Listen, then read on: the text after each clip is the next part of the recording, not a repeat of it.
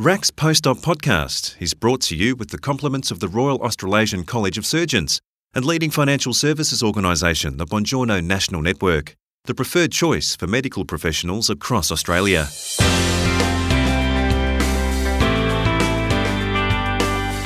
The Royal Australasian College of Surgeons and the Foundation for Surgery have been instrumental in supporting surgical needs in remote and disadvantaged communities, not only in Australia and New Zealand, but also our neighbours in the South Pacific.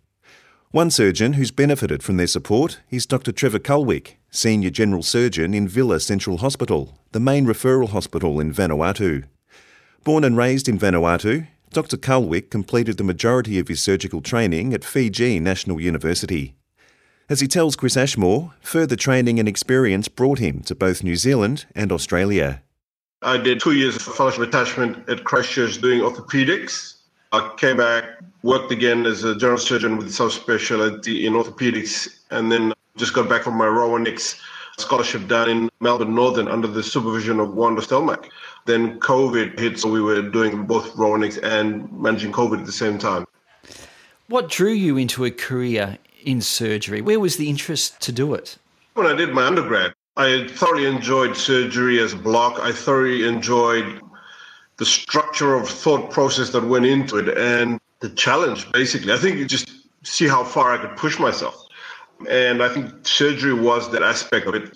But then when I came back and did my internship, I realized that the only skill set which I would lack if I was to work in a rural setting was the surgical skill and the thought process that went behind it and being able to do at least some operation to help the people. So that in itself drove my passion a bit further. And then I trained under Basil McNamara, who is a fellow of the Royal Australasian College, who's worked as a general surgeon in Vanuatu, and the stuff he did in our setting made a big difference. And that in a way drove my passion, him being a mentor, the training, and then seeing what I could do with surgery when I got back. Any particular challenges do you face practicing in Vanuatu compared to, say, a city in Australia or New Zealand? Challenges, probably I could divide it into one, human resource. We don't have enough surgeons to actually carry out the services. So there's currently 4 of us in practice serving a population of 300,000. So we're limited in that sense that we don't have enough human resources to actually carry out the services.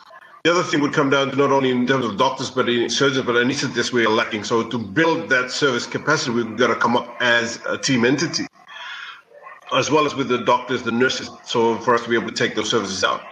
The other challenge comes down to money. If we want to see our services taken to the next level, we got to be able to at least put some financial support behind it for us to groom and develop that service, which we talk about in terms of the standard healthcare. And then with that, then comes down to actually grooming all of that together with administration to say, look, this is where we're at. This is a change we want to bring about within this next 10 years and have a step-by-step process of development. We know that the end goal or end vision of quality healthcare and standard for everyone is achievable, but I think it's going to take us time. We're in the early phases of surgical development. So general surgery is still a skill set that in Australia and New Zealand, it's totally a different concept. But those are the basic challenges we're facing now. And if you had more surgical capacity, what would that impact be on the community? Right now, only Villa Central Hospital is able to perform surgery at a reasonable quality standard. The provincial hospitals, where they say 60% of the populations don't have access to a simple surgery for a hernia repair or lipoma or doing a basic open reduction or manipulation under anesthesia, they have to fly to Villa Central for us to be able to do that safely. So to be able to take that with our anesthetic counterparts in successive development, we could be looking at in the next 5 years having a good outreach program where we can take our services to these rural hospitals, do minor lumps and bumps, hernias, that sort of stuff, instead of bringing it into the country, which is costly for our population. But then that vision has to be met and understood by the administration or the Ministry of Health for us to say, look, this is the way forward. Otherwise, if we're going on different tangents and we're not thinking on the same level, then it'll be quite difficult for us to achieve that. Now, the Foundation for Surgery has been instrumental in helping many surgeons working in remote locations. How has the Foundation assisted you? Through the College of Surgeons, I've been able to, when I did my training, it was facilitated by the Royal Australasian College. They sent external examiners, Mr. Glenn Guest, Mr. Clooney is one of our examiners, as well as David Waters, who have played a part in our regional surgical development. Not neglecting all the other names that have actually come from the college who assisted us in programs. We've got the PIP regional program, which sends surgical teams to our other nations to help us with our difficult cases as a mentoring program at the same time, just to give us that networking capability to be able to say, look, we have a problem here. We're stuck as to how far we can go. You can just pick up a phone or send an email and get a discussion around that issue and based on what you've got on the ground. They've given us training programs through the OSMAT training in Darwin, the DSTC programs, basic trauma care, these facilities which have groomed us into competent surgeons to tackle any situation where we're in. They've also given us mentorship programs, scholarships, that sort of things, where we can go and see what it's like in these developed centers for us to say, look, we're not far off, and here are little tweaks we can do to bring about changes and then develop our services based on what we see in our environment and then build to where we can go in with regard to surgical development, a surgical training program. One of the things we're getting our young guys in, I'm currently doing training also, not only for myself, but also getting the next generation of doctors that want to be surgeons in. So with the facilitation of the Royal College, we get our young guys to be attached to the visiting teams, to groom them, to get their passion, to get their thought process going, because these are eventually the team that will be taking over from us. So succession is one of the areas which we try and build on and be able to take out our services. Now, you mentioned COVID-19 earlier. Has the pandemic impacted Vanuatu at all? We, as a disease center, we don't have community outbreaks, as per se. We've still managed. We've had 2-3 cases that have come in. We've managed and left. But overall, we're not getting the visiting teams in. And the visiting teams bring in some of our supplies and stocks, which we lack. So we've missed that deal.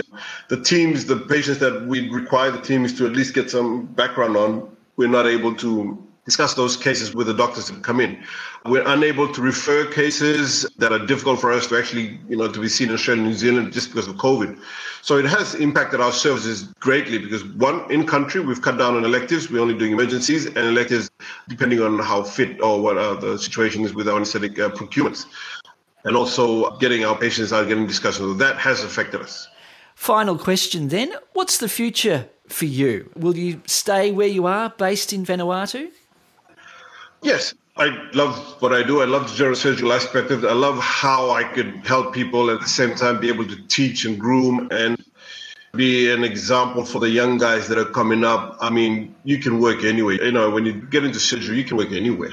But it's what you want to do in terms of your capacity and where you want to see surgical services. For me, is Vanuatu. I'd love to see it taken to the next level. I'd still be pushing the administration by asking questions and advocating for training. And I think that's where I think my voice will be heard, and just doing the work and showing that, this is where we want to be as a surgical service and as a team of healthcare workers dedicated for our setting.